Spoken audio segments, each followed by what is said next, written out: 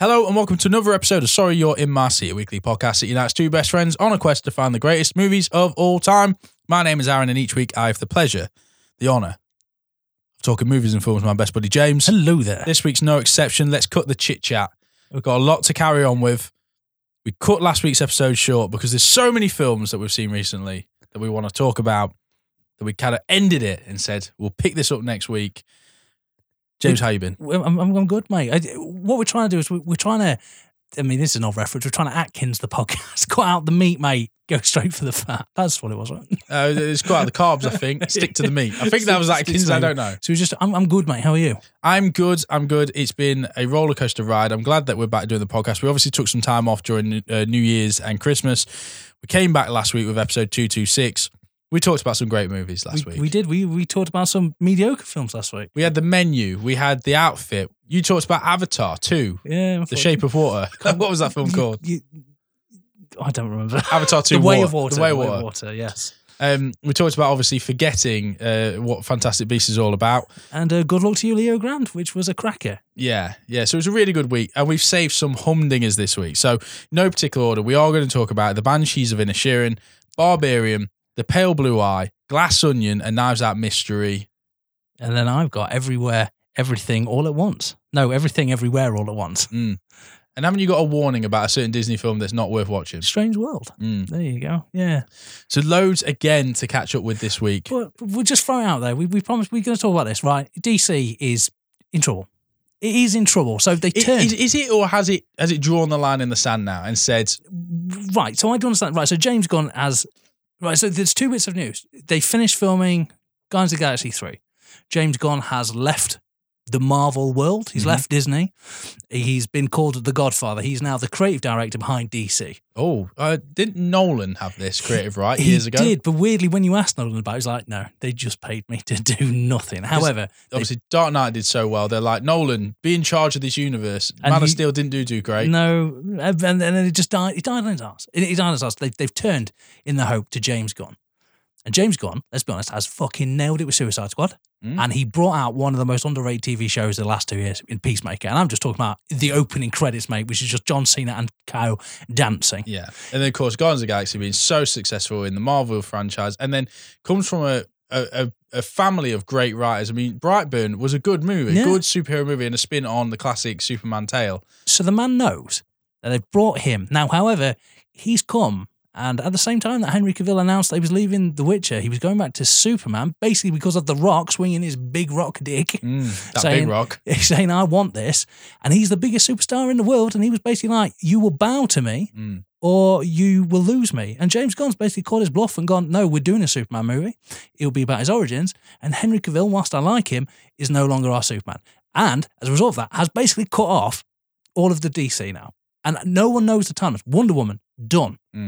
Aquaman, done. Ezra Miller, weirdly still on the table. That's the weirdest one. And also it doesn't make sense because apparently everything that he has directed is still part of the universe, hence Peacemaker. However, Aquaman shows up at the end of Peacemaker. I don't even pretend to understand it, mate, but it's happening. Apparently with Flash, that's still on the table to be canon. They're doing away with the Gal Gadot cameo. They're doing away with the what's his name? Aquaman. Jason Momoa cameo. Yeah. And it looks like Michael Keaton's been scrapped from the whole movie, even though we saw him in the trailer. Yes. And Michael Keaton's been thrown away from the Batwoman movie, which isn't going to come to light. Which is fair, because they also threw that entire movie in the bin. Yeah, but I'm gutted that 89 Batman isn't coming out, or at least the rumours are that it isn't. Yeah. And it means that the Flash movie, which has been through rewrites, been through trouble, been through production hell. Been through Ezra Miller. And it's been Ezra Millard. He's now going to have some kind of a weird reshoots. And the only thing I can think of is that he goes to Earth 2. And he resets the universe or something. Yeah, and he is now a Flash on a different Earth, which has a different Batman. Or they remove Ezra Miller as the Flash. And it ends with the new Ezra Miller. I don't know what's happening, mate. We could get into this. Of course, because there's multiple Ezra Millers in this movie. Multiple Ezra Millers. So maybe we follow one of the others. And maybe it's not Ezra Miller. Maybe it's, I don't know. There's different versions of the Flash. There's Tim Allen. Maybe this is Tim Allen and not Barry. His name is Barry. There's Barry Allen. There's Barry Allen. Yeah. Oh, maybe it's not Tim Allen. Tim Allen. Santa calls himself. I'd have Tim Allen as the Flash. So basically, I don't know what's going to happen. But I am interested. Dad's Billy Crudup, who's Mr. Universe. Yes, Mr. Universe. Yes. blue balls. Yeah.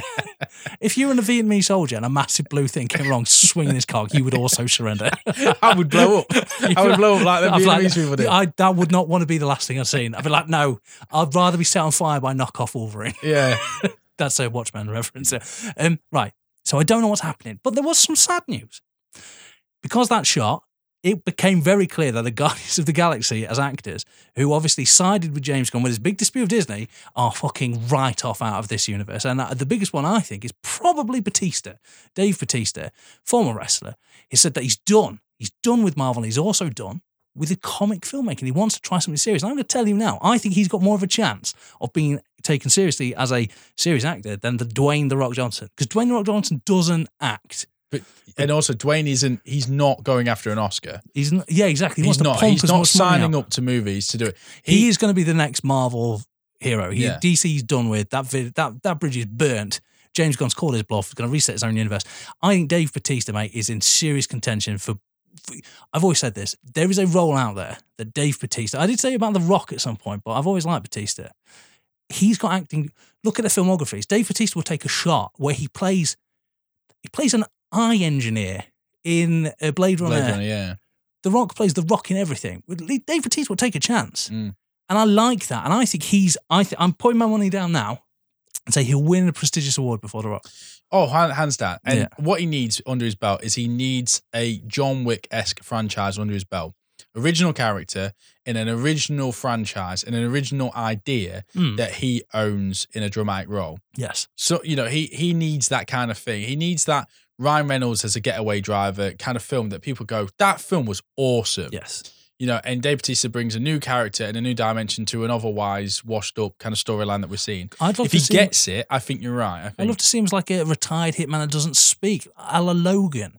Just like wandering the earth, trying to undo the mistakes he's made without saying a word, the silent assassin. That's nothing against him. I think he's got the acting chops to pull it off. He has got the acting chops. I think everything I've seen from Army of the Dead to, like, say, Guardians of the Galaxy, we're in that much prosthetics, and there's only so much you can do with Drax. Yeah. Particularly if you're not going to play Drax like he is in the comic book, you kind of there's no storyline forcing for him down. Yeah, that's it. Whilst he might be one of the most quotable of that franchise, there's no storyline. Obviously, the heart is around and he's not going to get a spin-off, and he's not going to get a lead role. Exactly. And that to me says leave Marvel, because your character isn't going to get the Disney Plus TV show. The nearest you got was probably that holiday special, which wasn't good. Well, it was a nice right. 40-minute piece of Christmas entertainment. And that was it. I think he's done. I think James Gunn is done. I think the Guardians of the Galaxy cast, all of them stuck behind him, and him leaving now joining DC. I think that they're all probably leaving that. So now, obviously, the question is what happens to Shazam? Because Shazam 2 is very much on the cards, which again had a Superman cameo in it, apparently. Fucking hell. That's no longer going to happen. The problem is they need to sort their own shit out. They need to reset everything. But the problem is if you do that, you lose John Cena's Peacemaker, which I swear to God is up there with Daredevil Series 2. Yeah. I think maybe the Shazam cut is good and strong. And then the conversation is Black Adam's going to have to go up against Superman and Shazam at some point. The three are going to have to go against each other. And probably Shazam and Superman pairing up to take down Black Adam because it's The Rock and you need two against one. And ultimately it would be an Alien vs Predator scenario where none of them win because they're all superheroes and they're all and everyone's got it in a contract they don't want to lose. You don't want to see Superman lose. Shazam's likeable, and Black Adam's a bit of a cuck. And this is the thing. You can't have The Rock beating what is a child in Shazam, essentially. You can't have that story. I would actually love that. And I think James Gunn's probably looked at the cut of, and he's probably seen the cut of I imagine the Shazam movie. They won't give him all his power and then basically him make the decision that what stays and what goes. It must be better than Black Adam for him to go, no, we're gonna go with Zachary Levi, and the small boy turns into a cot versus The Rock, which is a huge thing. And obviously now The Rock's under a lot of fire because he's a marketing tool. He is his own marketing tool. There has been a shift of power in the last 8-10 years with certain celebrities. The Rock, we've talked about this before, Ryan Reynolds, Hugh Jackman is trying to get a piece of this pie. Yeah. They are their own marketing team. They have so many followers on Twitter and Instagram and that kind of thing that when you buy The Rock, you don't need to buy marketing. Exactly. Because his posts will have far further reach than putting it on the billboard at Times Square or on the side of a bus in London. And therefore, that's why he's getting the roles he gets. And they're more natural. They are more natural. And they now use it to push forward their own agenda. And what I mean by that is Hugh Jackman coming to Deadpool 3 is big news, but also still gets to sell aviator gin in that trailer. That's the selling point. That's the same as because it's a joke, because it's also fucking meta now. Like, we all know this, and that's the joke. It's so weird, and to be honest, I'm so bored of it. I like the fact that James Gunn's coming. I'll be honest, I like that. I don't know what they do with their own universe. Do they ignore it? But as a fan, would you question that? I don't have a clue, and we don't know the answer, but I just thought it was big news. I've watched this really good clip earlier about clearly from someone who knows comic books, and I wish I could reference who it was, so I'm sorry, but I was drawn into this video earlier of someone saying it's all in DC. Whereas in Marvel, you could start with Iron Man. Yeah. You could work your way to Captain America, the first Avenger, and Iron Man was a gamble and it worked. Which also, weirdly, Ezra Miller is very reminiscent of Robert Downey Jr. being like, that's the guy we're going with? All right, cool. and so it may work out. Yeah, history might repeat itself. But, with Marvel, you could do certain characters. Thor came in really early in the Marvel universe, way before some characters that you thought would have come along. Spider-Man being one of them, but I know there was the Sony Rift, obviously, at the time. But, certain characters that are now in it, you're like, Thor came early on, didn't he? Now, they've also changed their own narrative, because obviously before Iron Man, X-Men was the biggest selling comic, but That's because it, they didn't own it, then they changed X-Men it. and Tobey Maguire Spider-Man paved the way. Yeah. Fantastic Four tried to destroy the road, but and it but nearly did. To be fair, but we got there. But sorry, we're going back to DC. I was watching this video earlier, and it was very clear. This guy was saying, you have to start with Superman. It doesn't matter who gets their hands on it, Gunn or anyone else. You have to start with Superman, because he doesn't form an alliance with anyone else. He is the captain of the team. The only one that you can get away with not showing an origin story for is probably Batman, because he's well known and we know it, and we're probably bored of his origin story.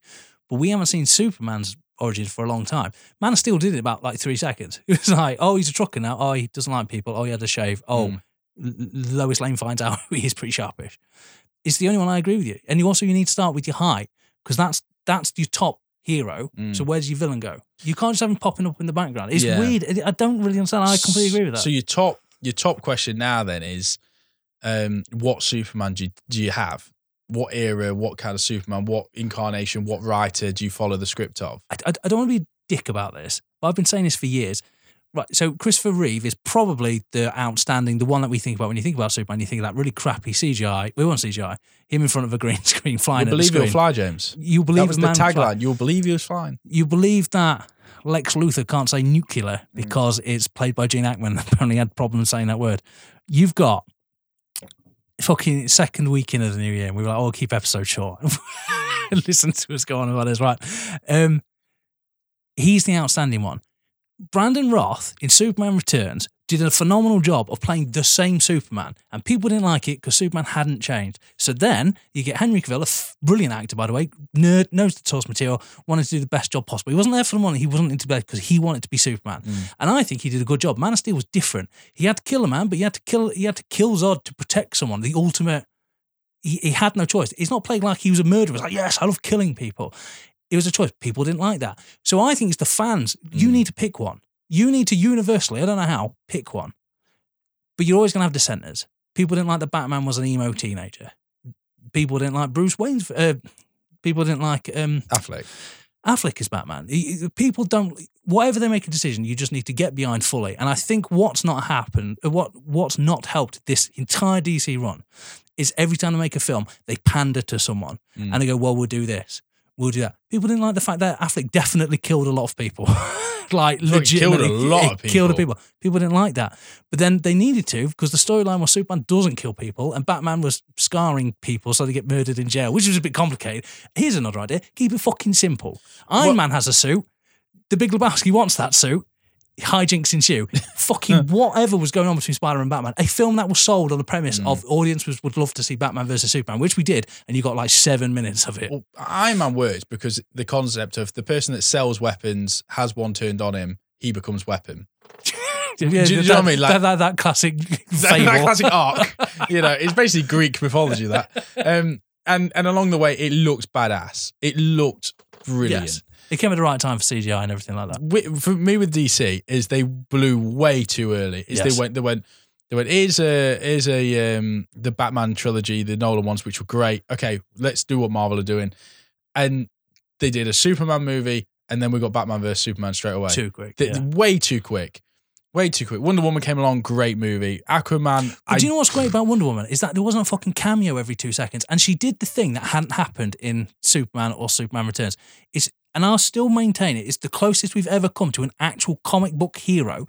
Is she comes out of the trench and she saves a village, and at no point during Iron Man or Thor or Batman vs Superman or Superman does someone do it because it's the right thing. And it was refreshing to sit there in the audience and go, I haven't seen this since Christopher Reeve did it because it was the right thing to do. And it was weird. And then Aquaman, which was about 10 movies. It was definitely from the director of Fast and Furious. And then they started paving this way for this big Snyderverse stuff that was going to happen with Justice League. And which I loved. Well, now the Justice League trilogy's kind of been revealed at how it was going to play out. Yeah. And how all like the Flash with the, what do they call it? The cosmic treadmill, so you can start running back in time. And we've already seen them bits where he's gone back too far. Yeah. You know, they're paving the way, and the fact that, you know, the original story was going to be that Lex Luthor gives Darkseid Lois Lane, who then gets killed, which turns Superman into the darkness, which is what he needs to then turn on the whatever key it is to destroy Earth, and Batman and all that lot, all the last survivors. The anti-life equation. The anti-life equation. Thank you so much. And then they have to like go back in time, and he has to stop. And then the big reveal was going to be that the Joker sided with Batman. No, well, to get him to the point where the Flash could then go back in time. And then the big thing was going to be that the Batman, Ben Affleck, now knowing this information, would go back. Lois Lane died in the Batcave. He then throws himself in front of whatever bullet it is that Darkseid. So he becomes a martyr. Batman saves Lois Lane, kills himself to prevent the world from happening.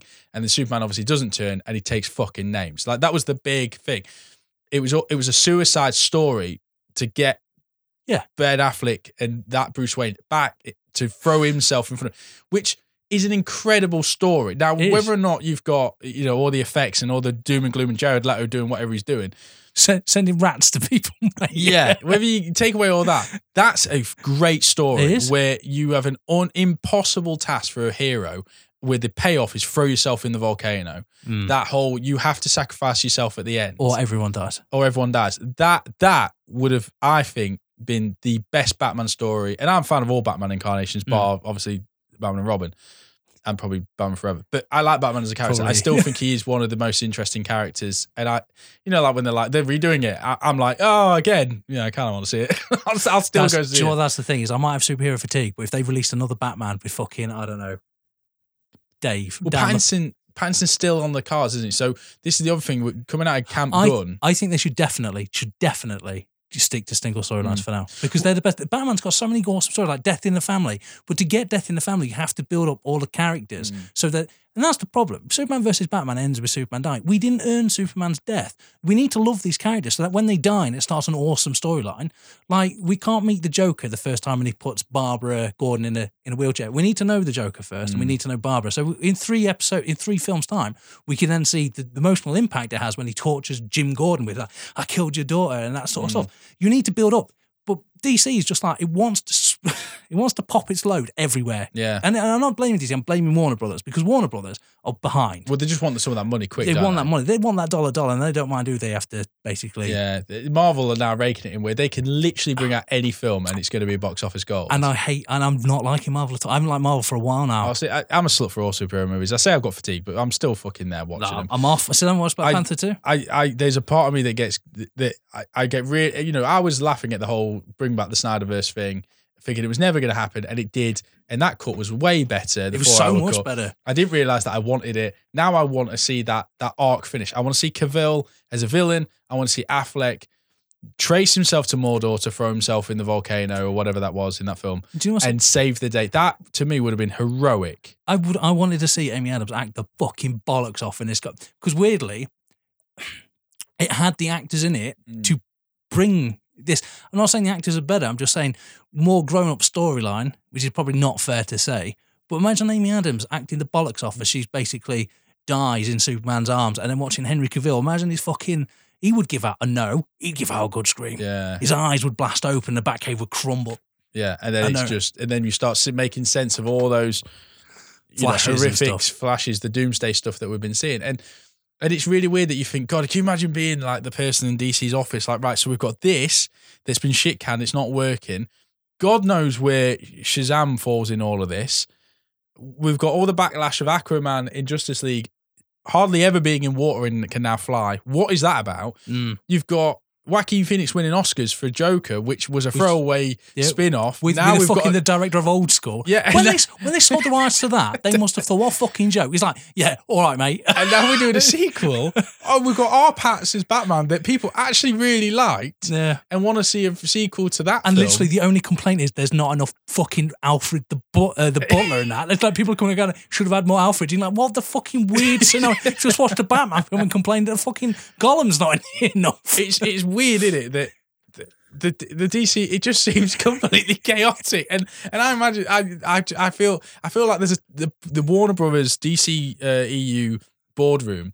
Half of them are in suits and the other are in clown costumes, and they don't know what's going on. I reckon they're deciding it by rolling dice. Yeah. Just go like, which character's in the next film?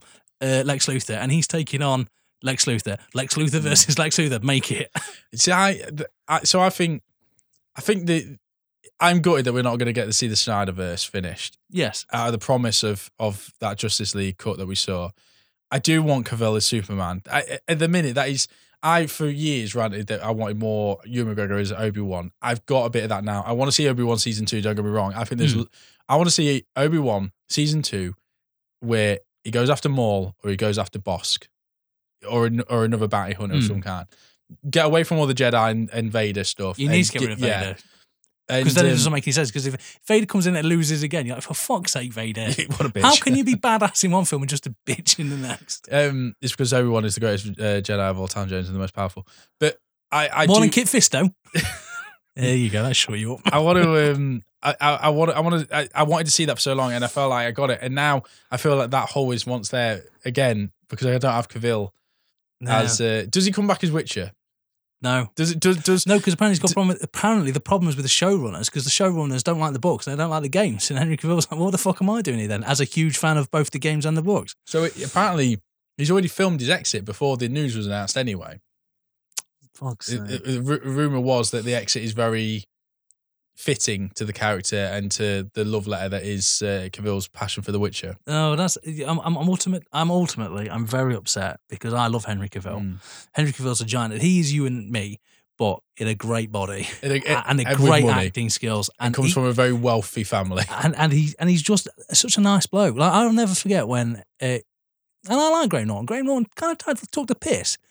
And Henry Cavill owned it. It was like, no, I'm a nerd. Oh, Graham Norton took the piss. What are you on about, James? I've never known that. But you know about Warhammer. Yeah. But at least Henry Cavill now going to something that he enjoys.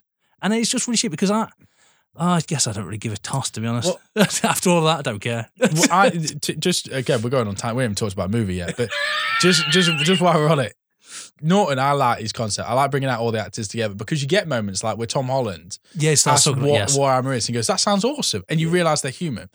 The best interview show ever is the Hot Wings chat. Have you seen that? No. You know, where basically, I don't know what it's actually called, but I watched like a load of clips of it where they eat hot wings, they get hotter and hotter as they're doing an interview. Right. And that sounds awesome. There's loads of celebrities that have done it. It's a big, big thing. It's like a black backdrop. You have a load of chicken wings in front of them with hot sauce bottles in front of them. And each one gets hotter and hotter. And normally the last one is like ridiculous hot. And you get like, the Paul Rudd one is brilliant. Like by the end, they're both sweating. Paul Rudd's touched his eye and it's burning. And he's like, I hate you and all this kind of stuff. And the reason being is that the reason why that show works so well is because when you've got that fire and that pain going on, you just say, you can't act. You can't be like, oh, my PR told me to promote this film. Well, not even that, but to be a persona. Yeah. To be the awkward. Ryan Reynolds. Yeah, to be the awkward like interviewee and to have a bit of attitude. You are stripped down to exactly who you are when you're suffering on a chicken wing or a vegan one, depending on who it is. And it is brilliant. By the time they get to the hottest ones, you can see like there's of all people, there's like a Noel Gallagher one from Oasis. And he has when he goes into interviews, he's got his sunglasses on. Thinks he's hard. Yeah, and he's like, "Fucking get me milk." Do you know what I mean? And it's the best idea ever for an interview show because you don't get. I can't watch any of these like Kimmels or anything like that. These American late night talk shows. Oh, can I kiss you on the cheek, sir? Because it's all like, well, I'm going to say this, and when you come out, and I'm going to put that cup there, and I'm going to say a certain thing, and when I say this joke, it's all staged and scripted and rubbish, and And Graham Norton is because he gets them out and he plows them full of alcohol, so they talk more. And then the Hot Ones is a brilliant interview show. If you ever watch it.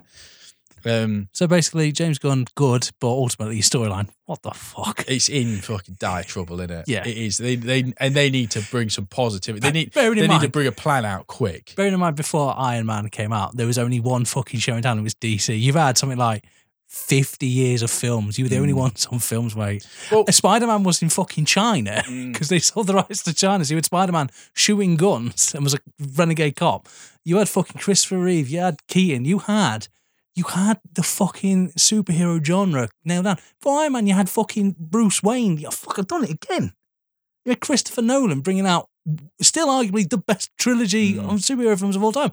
You've shit yourself. You've shot really yourself in the leg. That film ended, and so did DC. Yeah. But it's weird because the wild card really is the Joker movie.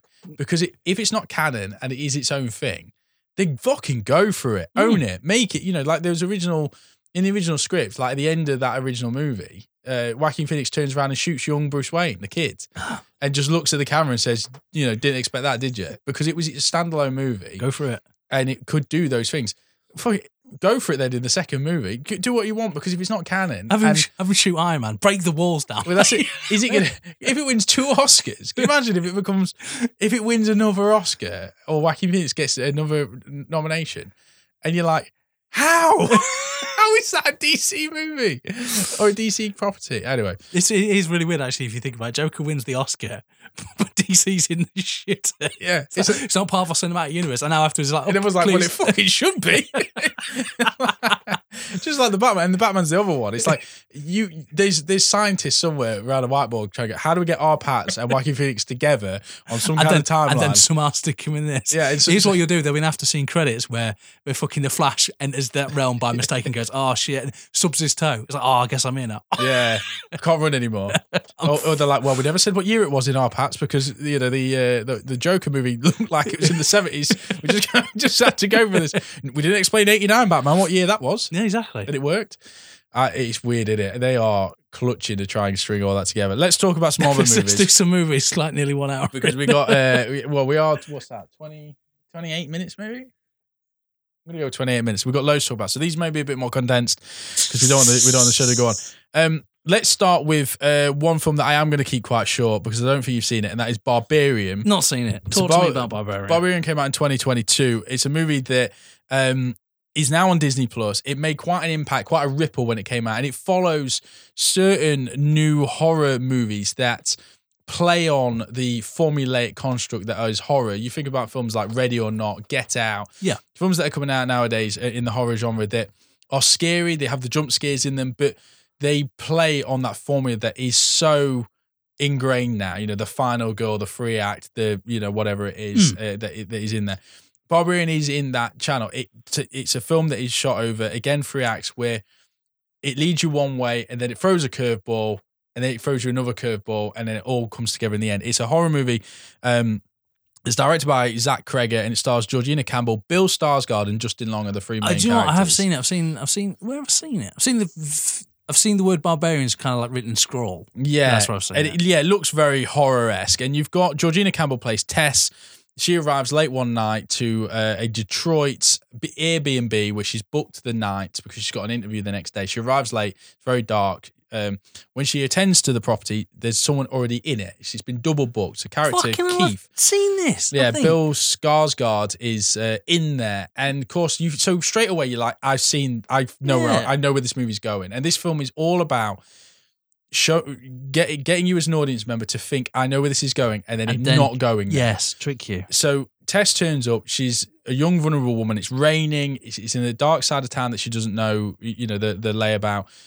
Here's Keith, who's like, no, I've booked this place as well. Do you want to come in and sort this out? She's smart. She's not, like she's not horror meat. She's not horror. She's not like, yes, let's go in the pool together. Oh, and here's a knife. and the casting's brilliant. It's Bill Skarsgård. Us as the viewers are like, it's Pennywise.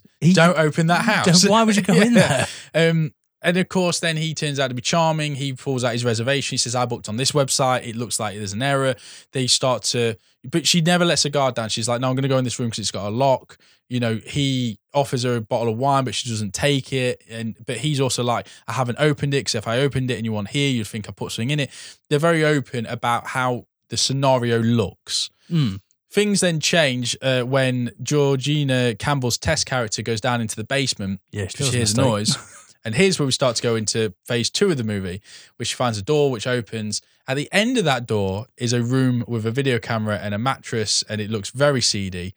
But then there's another door on top of that. So this film just keeps going with these ideas of now there's an underground stairwell that goes deep, deep underground. Keith comes back. She's like, look, I found this thing. We need to get out of here. This is dodgy as fuck. There's a room in the basement that's got a video camera and a mattress. I don't like the looks of it. We need to get the fuck out. It's good advice, that. Yeah. Bill Skarsgård's like, no, I'm going down there. And then shit happens underground.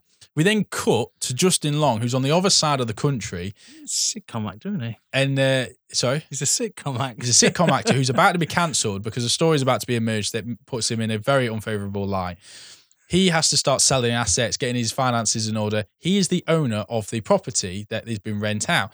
He has to fly back to Detroit to sell the property, unaware that 2 people have rented it at the same time, and then the storylines cross. Then we get a backstory about how the house came into what it is and what is underneath it and who previously lived there and who owned it.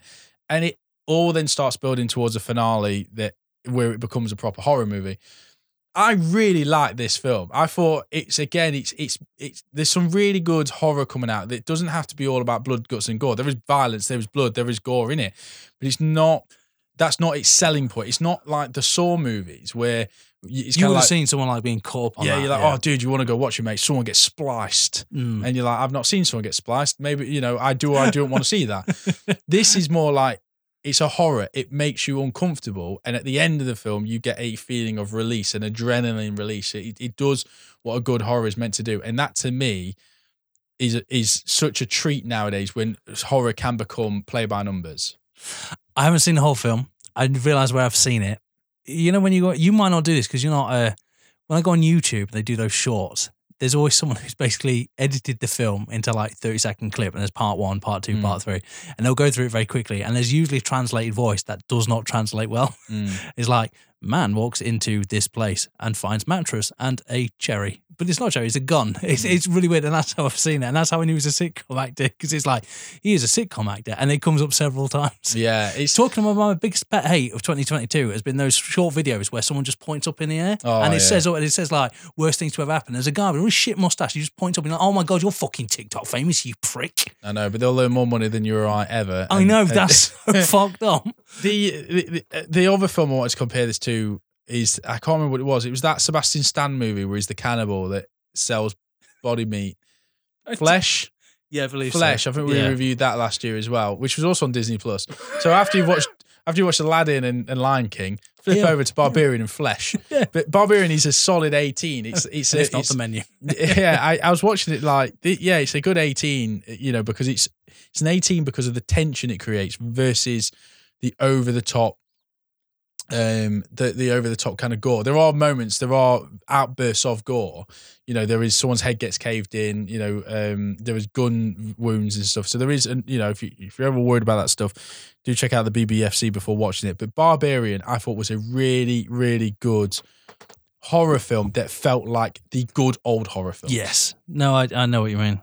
Yeah, the premise is brilliant. The premise of you think you know the horror, you don't know the horror. So that's that one. Now we've got 2 massive ones to talk about, 3 massive ones to talk about, which all could be contenders, I think, for film of the year. Yes, they could be. Do you want to start with something that's definitely not the contender of the year? Very short. Oh, the Disney one. Yes. Yeah. Strange World. So Disney's latest animated attraction, Strange World, directed by Don Hall, starring the vocal talents of Jake Gyllenhaal. It's nice to find out where he's been. Dennis Quaid, go back.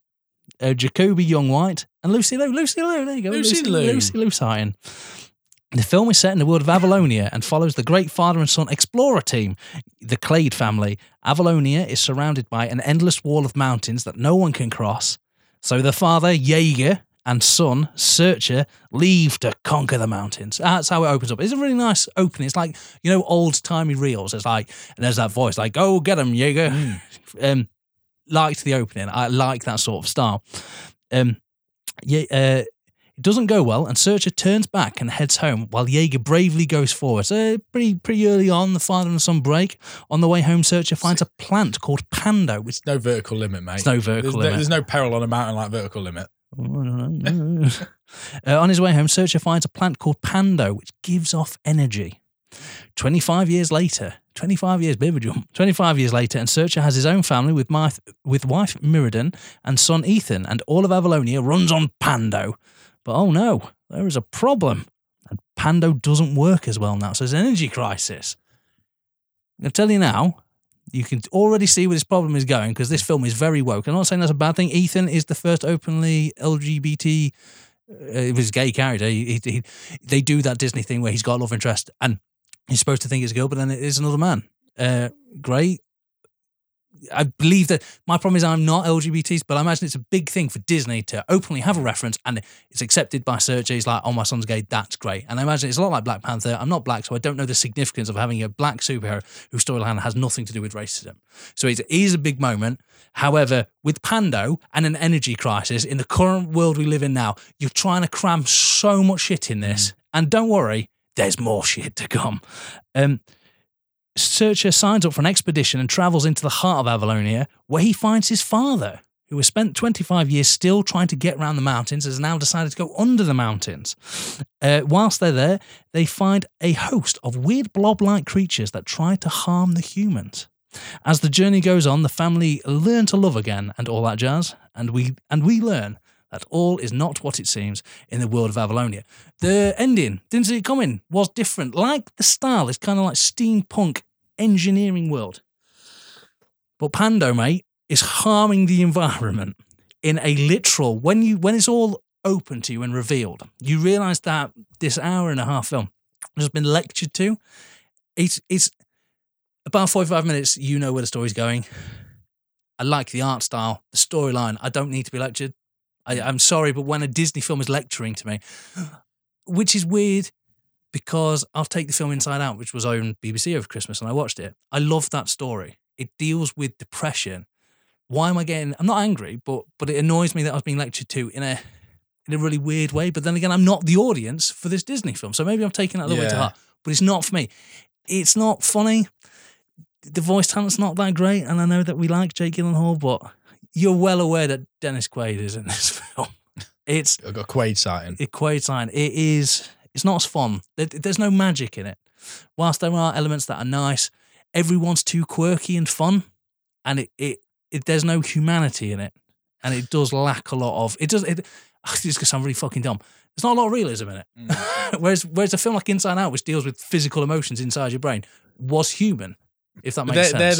They're the better Disney and Pixar movies that have come out of late are the ones where the take-home message, like the heartstring of the movie, they haven't had to spoon feed you. Exactly. That's the best way to put it. And that's the and of course the big hitters with that is Coco. It's it's Moana. It's, as you've already said, it's Inside Out. To some degree, it's Big Hero 6. These are movies. Frozen as well. The films that. You get it. No one had to put a banner up or a big message and tell you like, oh, if you haven't got it, these things are bad. And that's what this film does a lot. I mean, that's the perfect way to. If you've got a kid, they might enjoy the art style. The art style was good. I'm still going to watch it because I'm a sucker for these films, and I mean, it wasn't sold to me like that at all. And this was a warning sign. Disney pretty much pulled all of the promo for it. Yeah, no cinematic release, straight on Disney Plus. And have you seen any promo for this film? No, I didn't even realize. I thought it was from a few years ago. I didn't realize this was the Disney release. I've seen of this Jake year. Gyllenhaal in interviews where I didn't know this was the film he was talking about because they talked about other things, and so the highlight reel of that interview is other things, not the film.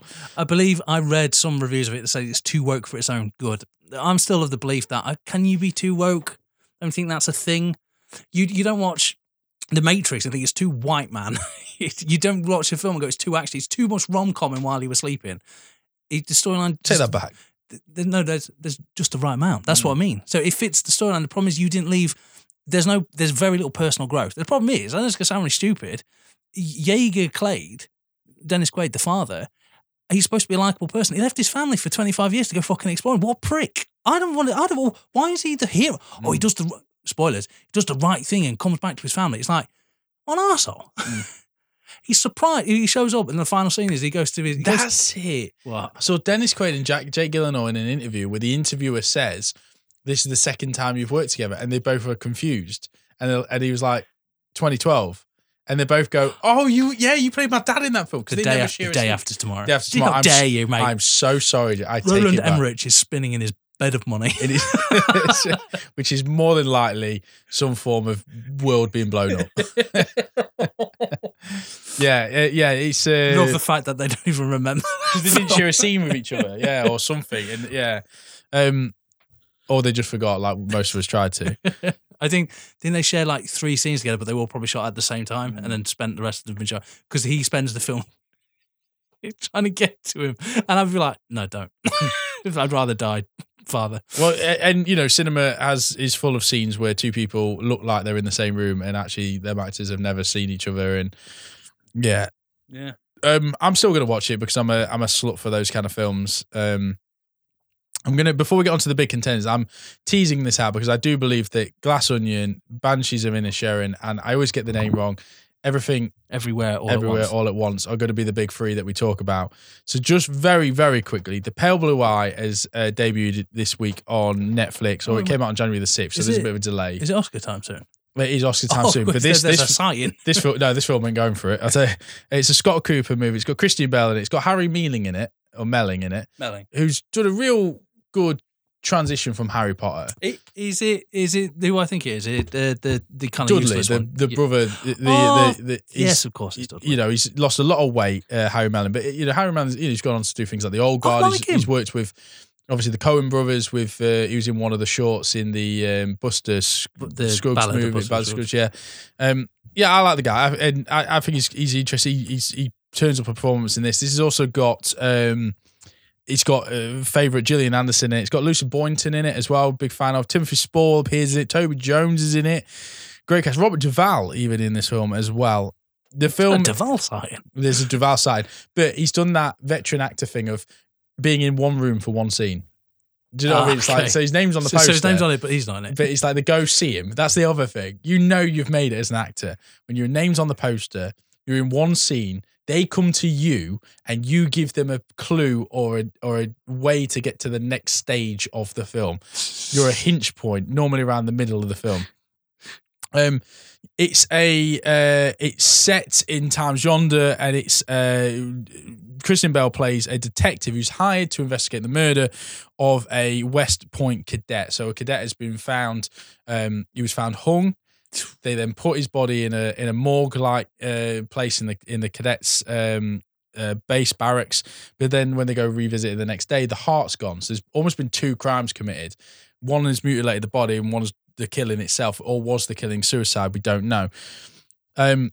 Christian Bale's detective, what was his name? Augustus Lander. Damn it, wish we were going for Augustus Gloop, mate. Augustus Gloop, yeah. That's a fucking spin-off you want to see coming, would you? He enlists the help of one of the cadets, which is Harry Melling's character, who, believe it or not, is a young Edgar Allan Poe. So it's almost like an origin story for the Gothic playwright and poet. I did see this. I don't know if I dreamt this, but sometimes Netflix gets it wrong, and it would say something like it would be the synopsis for like I don't know, like Boys' Night or something. I was like, maybe. Which is really weird because so as a viewer, you're like, okay, so who am I watching? Because Edgar Allan Poe's the sidekick, but he's the character we know to go on, to go on to be John Cusack, to be the famous one, yeah. Yeah. Whereas Christian Bale is Christian Bale, and his character Augustus Lander is almost Sherlock Holmesy in that he's always kind of a step ahead of where Edgar Allan Poe is, which is a weird sentence. And altogether, it's wrapped up in this kind of Sleepy Hollow aesthetic of, foggy, smoky, damp, cold America, and I mean, it's good. It's interesting. The frontier. or it meets The Revenant, those kind of films. But it was good. It's a 15, and it does get bloodier towards the end. There was a point halfway through the movie where I was like, I don't know why this is, because we haven't seen any violence, gore, or anything like that. It seems a bit. This could have been probably a 12-8 until maybe towards the end when it does get a bit more violent and bloody. But it is ultimately, there is a point halfway through the movie where you kind of have this out of body experience, like, this is really weird. It's kind of like when Christian Bale did the Terminator movie, in that you're like, I know the context and I know why we're here, but why is Christian Bale in it? Like, that's the bit I couldn't get. That might be the best use of fucking Terminator Salvation I've ever read. But do you know what I mean? It's like, I get that this story needs to be made like Terminator. There's a story here that's interesting. But why is Christian Bale in it? Because it's not Le Mans 66. It's not. It's not Big Short. It's not that time of year where he comes out and gives his Oscar nominated performance. Oh, it's not Batman. It's like I was watching this going, I suppose Christian Bale does need a new kitchen every now and again. Do you know? We all need kitchens. We all do. And this is probably it. I mean, it's not bad. It's not boring by the slightest. It is entertaining. It gets better throughout, and Gillian Anderson comes into it kind of halfway and kind of breathes a bit of additional light into the movie. And everyone plays their roles brilliantly. I think the standout is Harry Melling. He walks a fine line of chewing the scenery and playing, the Gothic poet Edgar Allan Poe really well. And there are scenes like, there's a scene where just before he walks in, the camera is pointing at this raven, and then the camera moves aside, and there he is. It's really. It's what it is. Should have pointed to an arrow that just said Edgar Allan Poe's over there. Yeah, it just follows him. It's and Toby Jones and some of those characters, like Timothy Spall, that when they pop in, you're like, oh yeah, cool. So there's a lot in it to enjoy, and it's a good like Friday night movie. If you're lost for something to watch, and maybe you've the kids are in bed, or you're not particularly got any plans, you wouldn't go far wrong putting this on a Friday night. You wouldn't be disappointed, but you wouldn't get your mates round and be like, it's Oscar season, Bale's got a movie out, this could be a contender. It isn't. It's middle Bale. Fair enough. Not bad Bale, middle Bale. Middle Bale.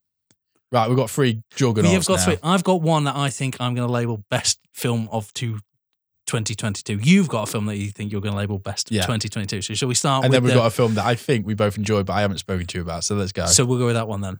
So do you want to do Glass Onion first? Is that the one that is not your favourite film of the year? It's not, no. And then, I know it's that's yours. perfect. Yeah. So right, Glass Onion. So Glass Onion's just come out on Netflix following a 1-week run in cinemas. So this is where Netflix spends your money. It spends it knowing that like Knives Out was such a great success, an unsuspecting success as well, because the whodunit genre is rejuvenated.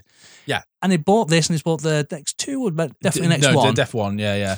And it's bringing it back, and you can definitely tell this is filmed during COVID, because, like we said last week, it's set on an island. There ain't fucking no one else in this film. But luckily, you don't need no one else in this film.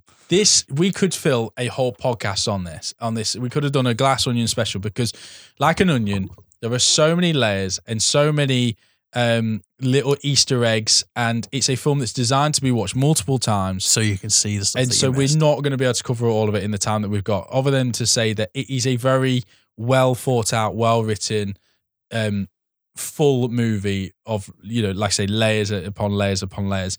It is Netflix's 3rd most successful film of all time. This is crazy. Esther thinks that this. I think Esther thinks this is her film of the year. 2022. Wow. Yeah, she loved this film.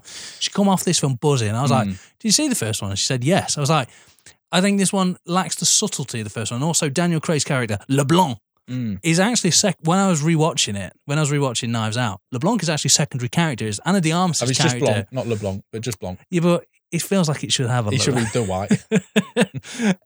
So Anna de Armas' character is the main focal point. This one, that's definitely reduced and lessened. And Blanc is a fire, mate. He's a star. He's a gravity. He's drawn to him. Daniel Craig is back as the Southern detective Benoit Blanc, and once again he's joined by a star-studded cast. This time, our famed detective travels to Greece to take part in a billionaire's murder mystery weekend, only to be trapped on an island with an actual killer. It's now become a franchise. Netflix has already confirmed it will be a trilogy, having bought the rights to film 2 and 3 for a reported £450 million. Ryan Johnson, yeah. Laughing his way to the bank. He's like, you might give me shit for The Force Awakens. No, not The Force Awakens. Last Jedi. The Last Jedi. Watch this cheddar. But I'm a Last Jedi defender. I love that movie. It's not perfect. It's flawed, and it is still part of the. He had his distractors, mate, but now it doesn't matter because he wipes his ass with $100 bills. And he is, reportedly he got $100 million of that deal for writing, directing the next 2 installments. This being the first one, and considering it was only out for a week. Let that soak in how much Netflix wanted it. They wanted this to be the big selling point for Christmas this year. So, for people that have Netflix, this is the big film. I think they bought it a while ago and they said that they'd allow it to be released for a week, which is crazy. But then if you've got a movie this good... Fucking flex, mate. Or is it because... That's actually probably genius because then when Knives Out 3 come out, those that haven't got Netflix but saw it in the cinema go, well, actually, now is the time to get Netflix. So reclusive tech billionaire Miles Bron is played by Edward Norton, and he invites his closest friends. In this case, it's Janelle Monáe, Catherine Hahn, Leslie Odom Jr., Jessica Hemwick, Madeline Klein, Kate Hudson, and Dave Bautista. There he is. For 3 days of sun, booze, and games on a private island. The game being to solve his murder. So Miles Bron, the tech billionaire, is going to put a murder mystery on where his friends have to guess who's killed him. Then things go horribly wrong. That's where I'm going to stop with the synopsis because any more would spoil the plot. But what we will go on to say is that... Great reveals. There are great reveals, yeah. So the murder mystery doesn't go to plan. And then the film doesn't go off. Yeah. And then the film is constructed very much like a murder mystery in that we experience events leading to and ending in a real murder. Then, through a series of clues, non-linear storytelling, flashbacks, replays, we see scenes from different angles, we get missing parts of conversations, we learn a little bit more about each character and their backstory until we reach a conclusion and the killer or culprit is revealed. It's a love letter to Sherlock Holmes, Agatha Christie, Murder, She Wrote, Columbo, and definitely Miss Marple. Yeah. Particularly with Dan Craig's It's a literal love letter to Murder, She Wrote as well, because Angela Lansbury's in the beginning. Her last on-screen performance, it is, as you've already said, rejuvenates the whodunit genre. And for me, I thought this film was, and it is great. It's because what it does so satisfyingly is it doesn't steal from its peers. It loans from them, but then also becomes its own animal, its own machine, its own story or franchise now. I don't think it was as good as Knives Out. I do think out of the two, I probably preferred Knives Out. This one I felt was a little bit more obvious. Not all of it. Certain things I didn't get till the end. It's a bit comedic as well. I think they played too much. I laughed loads in this. I laughed loads at it, but the first one I remember the jokes were more subtle. Like is Ana de Armas throwing a stick in the background and the dog returns it to Blanc. And that sort of because I said this to Esther, I was like, the first one, you don't actually know Blanc is a decent detective until the end. Yeah. You're only told he's a good detective until right at the end when he then realizes everything in his head. Whereas in this one, because you've seen the first one, he's depressed when you first meet him. COVID's not hit him well. He's Sherlock Holmes, isn't he? Between cases. He's arguing with his lover, which is fucking brilliant. That cameo is brilliant, No, it's fine. Sorry, that is brilliant, yeah. And then you've got this greatness, like he's like, "Are you in the bath still?" I was like, "No." Whilst he's in the bath, and everything's great. I really enjoyed it. Like I say though, I think the laughs are too often. Don't get me wrong, I like it, but I like the murder mystery element more. And I just think it's got great performances. I love Dave Bautista. I think Catherine Hahn is phenomenal in this. I think she really stands out. I don't think there's a weak person in the bunch. And Edward Norton gets slagged off a lot because of the type of person he is doesn't fit into Hollywood. He's definitely picked for that role. Yes. And I just think it's absolutely brilliant casting. It's almost like meta casting, isn't it? And his character, I mean, there are links, aren't there, to say he's basically Elon Musk, isn't it? He's the character that he's depicted as. Definitely Elon Musk. And if you're a film fanatic, there are loads of things. There's a flashback scene where Edward Norton is wearing the same outfit and has the same hair as Tom Cruise in Magnolia. And there are Fight Club pictures where it's his head on Brad Pitt's body. There is layer upon layer of a beautifully crafted film. I will say every square inch of this screen has been thought out and he's deliberate. It's such a good film that with the attention to detail in it. As I say, I think I preferred the Knives Out movie, the first one, because I felt this one I kind of got it almost immediately. I didn't get how, I didn't get why. Yeah. And there were certain kind of sleight of hands that I didn't grab. But there's a key part in the film that I saw And then when you see the replay, it's not what you saw the first time. So it's like, well, that's a bit cheating in the world, because you in whodunits, you've got to have a fair chance to solve it yourself to make it truly enjoyable and an experience. And there was also some really good red herrings as well. There's one bit where I said out loud, a gun goes missing, and just before it goes missing, a certain character drunkenly stumbles into the person holding the gun. And I said out loud, I said, that person's just took the gun off that person. Turns out they didn't. But you can't help but Rian Johnson put that scene in to get people like me going, oh yeah. So I thought it was a really good, come along and play this game kind of film. It does have some strings back to the first one, few links. Like there's a trope in both movies, which is one character versus a bunch of arseholes or douchebags. That seems to be the only real thing that connects the two. And this is, again, it's a Bond villain's island versus an old manor house. So the changing of scenarios works really well because you almost now get Benoit Blanc or Daniel Craig's character fish out of water, because the first act of this movie, while he's familiarizing and acclimatizing to the island, he doesn't know things. There's a bit where he's in a swimming pool with his clothes pretty much still on. Bathing suit, mate. Yeah. When he's smoking a cigarette, he tries to put it out. Yeah, and he's doing that, and he doesn't know where to stand or walk or these bits. And he is he's like over talking the tech billionaire because he doesn't get the etiquette, And when he's talking about the murder mystery, the movie's like, "Do we win anything?" He's like, "What do you mean?" He's like, an iPad. So sure, you can win an iPad. Yeah, and he doesn't know how to work with these people, these particularly the futuristic elements of this tech billionaire's property and island. The standout elements for me are the cast and the as I've already mentioned, the attention to detail. I think Craig is addictive as Benoit Blanc. I want a third film. I want to see this character more. I think I can't wait to see the cast. It's better than Bond in a way, because Bond, you have a tuxedo to fill and a pair of shoes to wear.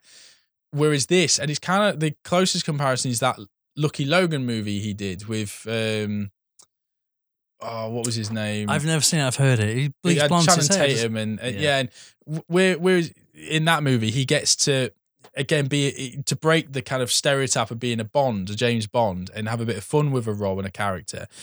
This, you got to argue is I think will be his most memorable performance. He'll obviously always go down as being one of the best Bonds we've had, but as a truly original character, Benoit Blanc. Benoit Blanc also, because what Johnson's done really well is we've got to see him in, as I've just said, 2 environments now where he gets to act differently and react differently. I think the standout performance is Janelle Monáe, who was in Antebellum, Hidden Figures, Moonlight.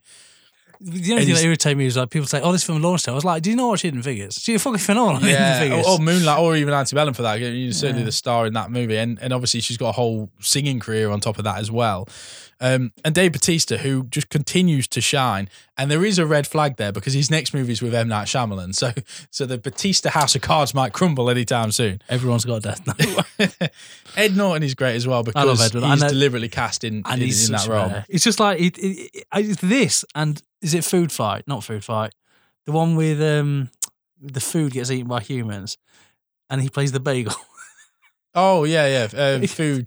And he just starts slagging off Edward Norton. Like to the point, he's like, only Edward Norton could be that meta in that film, just slagging him off. Yeah, that was the Seth Rogen food film. What was that called? It was an animated. It wasn't Food Fight. It was funny. It was funny till the end, and then it just became like this weird orgy kind of film. Yeah, that was weird. Yeah, Sausage Pie. Yeah. So yeah, it was well written. Each character is really well fleshed out. There's motive, there's backstory, the setting, the visuals are great. It looked expensive. It looked like an expensive movie, a blockbuster movie. I laughed loads. I thought it's a film that you could watch time and time again and see different things. And I thought everything from the dialogue, the wardrobe, the props. Kate Hudson's brilliant in this. Her character is great in this. Kat, just kind of like non-existent, like in her head, being like PR disaster. It's just brilliant. A bit as well, where she's like, "What do you think a sweatshop is?" And she's like, "Don't tell me it's a place where you think they make sweat clothes." He's like, "Is it not?" "Oh no, it's just got loads of bits in it." And there's that awesome line in it that Craig says, and I can't remember it verbatim, but she basically bragging about how she's so real that she'll say what she thinks on Twitter and on social media. She'll just tell it how it is. She keeps saying, and he looks at the camera and he's like, "It's a dangerous thing to confuse." What's he say? He says, was it free speech with stupidity or something? Yeah, something like that. To say that just because it's an opinion doesn't mean you have the right to put it out there, or it's a really, really good movie that I think pokes fun at a lot of social narratives at the moment. You can make certain connections between certain characters you want, but it's also just a really playful film as well. Yeah. I really liked it. It's not my top film of the year, but I really loved watching it. Top 10 for me. It's in there. It's a very good film. It was great to go back to that character. Loved what they did with it. The only downside is, mate, third film, there's only one place you can go. Space. Well, that's it. Where are we going to send Benoit Blanc next? Space, I told you. 2022 was a weird year, mate. There was a lot of things to like. There was a lot of things not to like. There was a lot of things that were probably the best, mate. Saw this film, saw this advert. Think I might have even seen a trailer when I went to the cinema. Didn't get it. Didn't stick with me, mate. Wasn't for me. It looked confusing. It looked boring. It looked like an alternative film. 2022 gave me one of my favourite films. The best film of 2022. Everything, Everywhere, All at Once. Directed and written by David Kwan and David Chenert. Starring, and you know I love me some Michelle Yeoh. I love Michelle Yeoh. Stephanie Hoos, Ki Hugh Kwan, James Hong, and Jamie Lee Curtis. You didn't see that name coming. I did not. Right, can I just say as well that Ki Hung Kwan, I was staring at him. I was like, why do I know his face? Who is he? Fucking, the other week we did Goonies and we did Data, Short Round. Oh, yeah. Do you know he retired from acting in 2001 because he couldn't get the acting roles, and they specifically got him back in for this film? Yeah, I did hear that. And then it's, he obviously lit the internet when he was reunited with Harrison Ford recently as well, didn't he? And everyone was like, where's he been? Evelyn Wong falls in love with Waymond, and the two elope to the US, where they open a laundromat and have a daughter. Years later, the couple are being audited by the IRS, while Evelyn's demanding father has come to visit.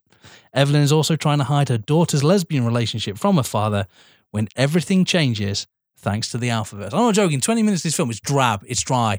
This relationship isn't love-filled. You find out later that maybe one of them wants out.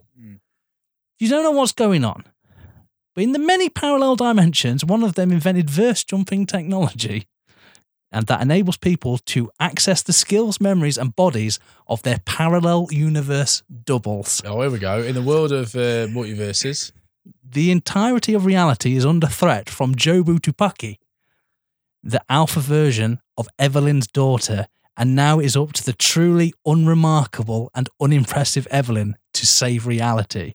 She must absorb as many skills as possible from her counterparts, fight off the Alphaverse, destroy Jobo, and save the day. 20 minutes into this film, mate, you do not know where you're going to end up in 40 minutes. And by the end of this, fuck me, what a transitional film of greatness. The writing in this is superb. One of my favourite scenes is when they're travelling the many universes and they come to where human life hasn't evolved and they're both stones. And because they can't talk, there's just subtitles. And it's about breaking the rules. The ambition of this film, I'm not being funny. I love Michelle Yeoh. You love Michelle Yeoh. We should all love Michelle Yeoh. But she's not an A-listing. None of these people are A-listers. Someone took a shot. The movie people went, this is a novel idea. And this is what you get. So last week I was talking about, is the cinema dead? And this is why I hope it's not. Because films like this are ambitious. They aim for the skies, mate. Or more accurately, they aim for the universe. They aim for the multiverses. The acting ability on show is bar none. Short Round, Mr. Data. Use his full name. Ki Hugh Kwan.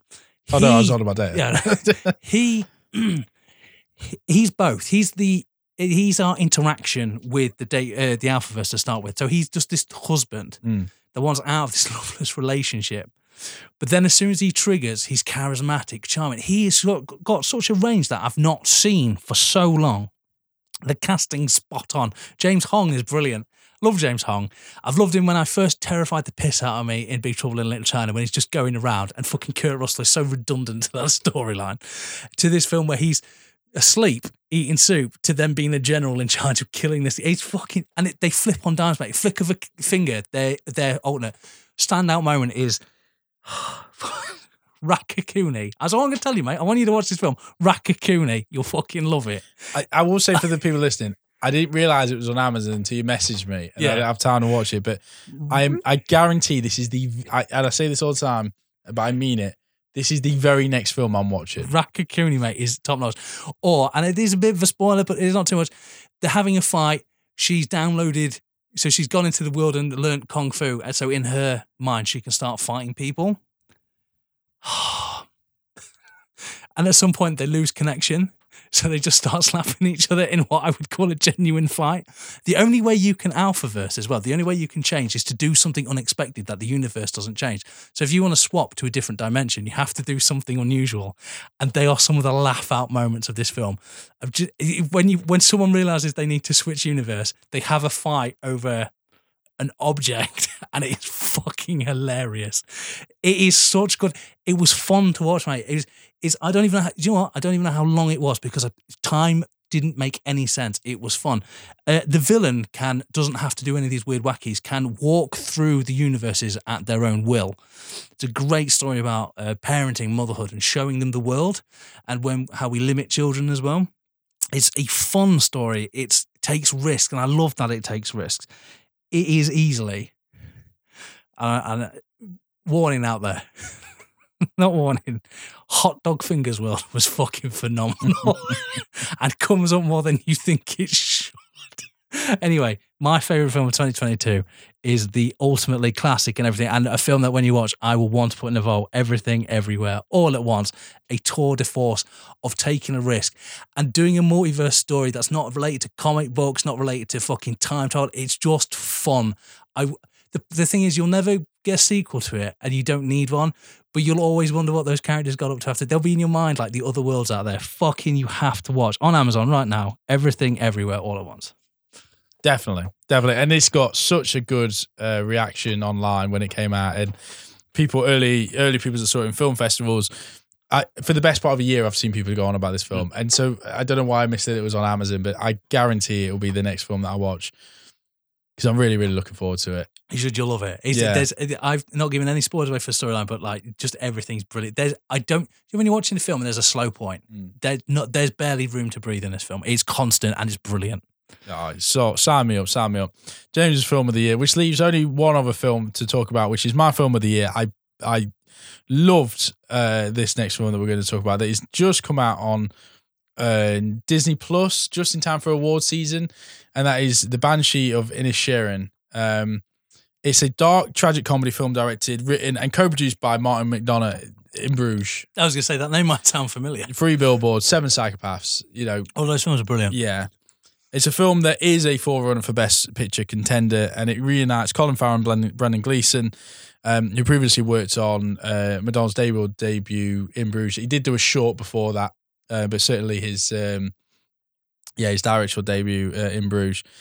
It's set on a remote island off the west coast of Ireland, and it details the feud between two lifelong friends who find themselves troubled when one of them abruptly ends their relationship as best friends. Brilliantly, I'd like to point out. The film also stars Kerry Condon and Barry Keoghan, who I'm going to talk about in a few moments. But a friend recently asked me, he said, "Oh, have you heard about this film?" And I said, "Yeah, I watched it last night." And so, cool. What's Banshees of Inisherin about then? And I was like, in a simple exactly way, how I feel about you. Yeah, I said, in a simple way, it's a 2-hour film. It's set in 1927. It's a small island where there's a local pub, or at least to the people on that side of the island, there's a local pub. Mm.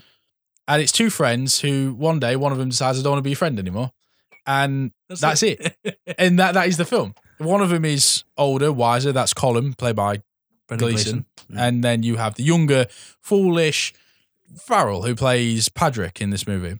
It's not a million miles away from Father Ted at this point. It's not at all. It's because one of them, he's not. One of them wants to like experience life, and the other one's content.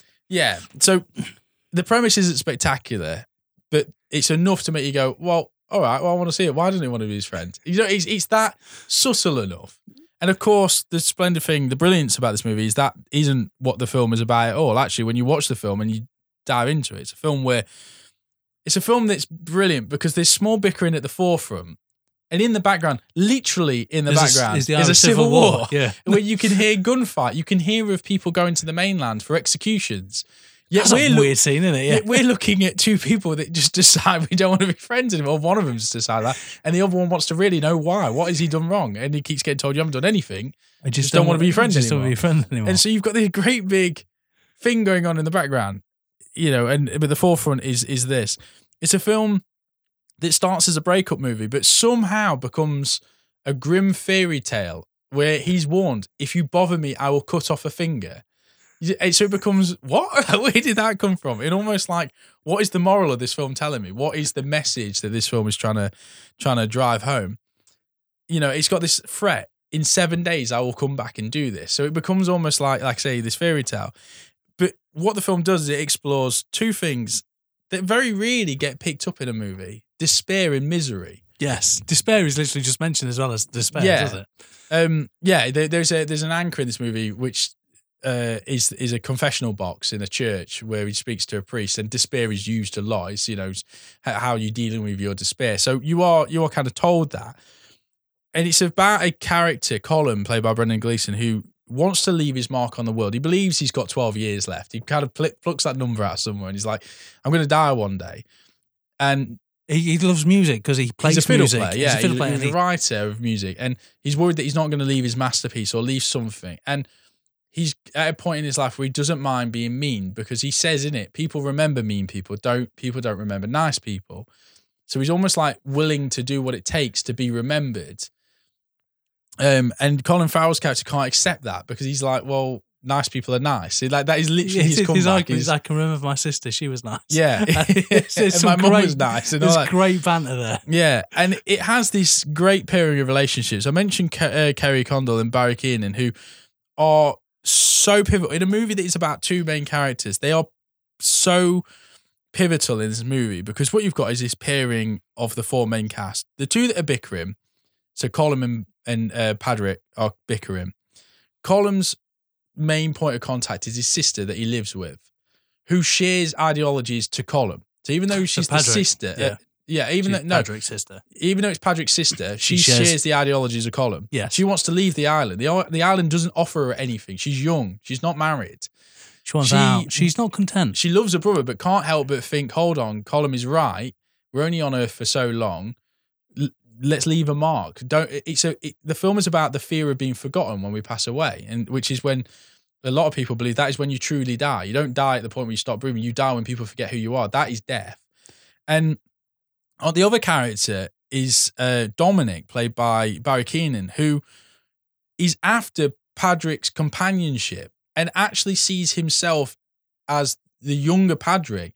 And Padrick is the Colm character. He's the fatherly figure. He doesn't have a reliable father at home. He's looking for it in Padrick, who's too blindsided by the bickering of him and Colm. Doesn't realise he has everything he's looking for right in front of him with this young boy who could be 12.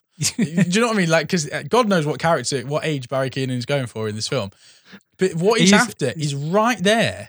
And he needs help as well, because he's like, you're bad, Padrick. And he's like, you stay away from the girls. He's like, there's girls in it. Yeah. There's a brilliant companionship between those two that he just doesn't see, because he's too stubborn to even though he's been warned, I'll cut off a finger if you keep bothering me. He's like, no, but I need to know. And then there's the older character as well that acts as arguably the Banshee, the warden who like just watches the argument unfold, and the old lady. It's like they hide from her when it's like, you always pretend you're not here. She hides behind the fence when you come. That sort of thing. So you've also got arguably mythical creatures, but they're not. But obviously they're foreseen. Like I think it was. That's what's mate. The more we think about it, I love this film. This is. And we haven't even talked about the stunning landscape that this film is shot on, and it's dark. It's very dark. But I laughed so much in this. There's a beautiful relationship that Colin Farrell has with a donkey. I can't even go into how beautiful that relationship is. Not sexual. Not sexual. Yeah, not sexual. But it's I love that. Every time they go to I like the barman, mate. If we're talking about unsolved areas, it's the barman, and when it's explained to him why he doesn't want to hang out with him, and the barman has told everyone, it's just the bickering argument. It's realistic. Yeah, it's human. It's small town, mentality that I really, really loved, and I thought these characters felt really real and fleshed out. And I couldn't. I was smiling through this movie, because even though there are scenes that are tragic and there are scenes that are, quite, it's not gory, but the fingers do come off and stuff like that. I couldn't help but think, but this is just utterly charming, and it was better than In Bruges, which is a bold statement. Yes. Because the reason why In Bruges works so well is because it's almost like an angsty teenager. It's sweary. It's violent in places. It's a fun film. Like it's the sort of stuff that you shouldn't say. This is an actual story. Yeah, this has got context, and it's really well thought out and played out. Colin Farrell is brilliant in this film. He's brilliant, and I've always walked the line of I don't know if I like Colin Farrell or if I do. I can't deny he's been in some great movies, but I also know he's been in some bad movies. And I've never really known if I'm a Colin Farrell like advocate and like, oh yeah, he's a great actor. I've always been like, yeah, it's Colin Farrell's in it. I'm kind of like that with Matt Damon. I like loads of Matt Damon films, but I'm never really like, oh, Matt Damon's in it. Do you know what I mean? I saw Great Wall, but this you and me are the only people that fucking did. Yeah, no, yeah. There's scenes in this where Colin Farrell's facial expressions are bang on the money. I tell you what, he doesn't know what's going on, Gormless, so well. Better than probably Father Ted, fucking Eamon Holmes. No, what Eamon Holmes? Dougal. This is kind of like exacerbated. I don't know what's going on. There's some heartbreaking His scenes. name will come to me in a minute. Actually, play that the comedian. Yeah, I'll come to me in a minute. But yeah, his mannerisms, his facial expression. I think in the film, Brendan Gleeson is also just absolutely perfection. He has had a great career and he's been in some great movies, and I do think this is the pinnacle of his career. It's just a great performance from the two of them. I love The Guard. He's so good in The Guard. The Guard is probably my close second, yeah. And then there's a film that he did not that long ago, a drama, which I haven't seen, but there was Oscar talk of it, so I'll have to search that one out. Alid, isn't it? Alid's something like that. It's going to come to me. Eden. No? You sit there, babe. I'll figure this out. But yeah, I thought the whole movie plays out really well. It's a film that's shot, like I say, in a beautiful location, in bright daylight. And I was just annoyed. I thought this film... I don't know, Harlan. Oh yeah, there you go. I thought this film, the moment it started, I was hooked, and then the moment it finished, I just knew when that cast started, I was like, that's my film of the year. That was what I've been looking for this year. In a year that I've confessed all along on this podcast in the last 50 odd episodes, hasn't been a year that's been great for me getting to the cinema because of having a little one. So I have relied heavily on home films and films coming out really. So I've missed no end of films at the cinema this year. So it's weird that. Well, you and I have both been in the same boat. I've had last year I had three jobs. I've had 3 living locations. It's been a harsh year to get. I've cancelled my Odeon as a view because we can't get there anymore. We can't guarantee. So streaming service have bailed us out at the last minute and showed us some of the great films of last year. And that's why we did a whole episode talking about why we love streaming services and which was the best one. So don't get wrong, I wish I saw this on a big screen. It would, and I wish I saw Glass Onion on a big screen. And I would always champion big screen over home cinema. It doesn't matter how big your telly is or how good your surround sound is. There's just something about the magic of the cinema. Yeah. Yes. So I'm looking forward to this year getting back. It won't be long gone at the moment are the days of watching 3 movies back to back in a day and going to the cinema 6 times a week. Like that's gone. That's gone, mate. With age. But yeah, responsibilities, mate. But I will keep up with my streaming services and when I can get to the cinema this year. But yeah, I think rounding off my film of 2022 was Banshee of Inisherin. Yeah, and it should be because it was a great film. It's probably the closest I'll get to a second one. Brilliant. So that was it. So we talked about a lot of films these last 2 years. 2 episodes. Fuck me. But the next 2 episodes, we're talking about only 2 films. And we had a mission statement back in before the pandemic, mate. We were an 80s podcast. We were going to root out what made the 80s so special. We didn't usually say when we did play-by-plays, we stuck to the 80s. They were a magical time when you and I grew up. We've decided that kind of done. We finished it with... Completely the 80s, mate. Completely the 80s, mate. I know there's some films and we'll always go back to it because we've always said that we want our final episode to be on Tango and Cash. Yeah. Because it ended the 80s. However... the 90s action, mate, we look at it now. If you're an action hero, you're a Superman, you're stopping the world. But what about sometimes when you just wanted to swap your face? What about when you just wanted to go to a landmark in San Francisco and shoot people with VX poison gas? I think we're trying to find the 90s best action film. That's what our new mission statement is for the next couple hundred episodes. And bearing in mind we've already done Speed and a lot of movies like Independence Day, there are 2 massive movies we are yet to do 220 odd episodes into the podcast. They're, of course, The Rock and Face Off. So they are our next 2 episodes that are coming out on this podcast. So join us, stick with us, download, subscribe. New episode each and every week. The next 2, like I say, The Rock and Face Off. 2 huge movies. Deep insight, play-by-play, trivia, all the greatest hits of those 2 movies, the greatest scenes. That I'm looking forward to both of them. Because it's not a chore having to rewatch The Rock or Face Off. And you don't even have to watch The Rock, mate, because you know it word by word. Oh, yeah, The Rock is ingrained. It's in my bones, that movie. Warmack.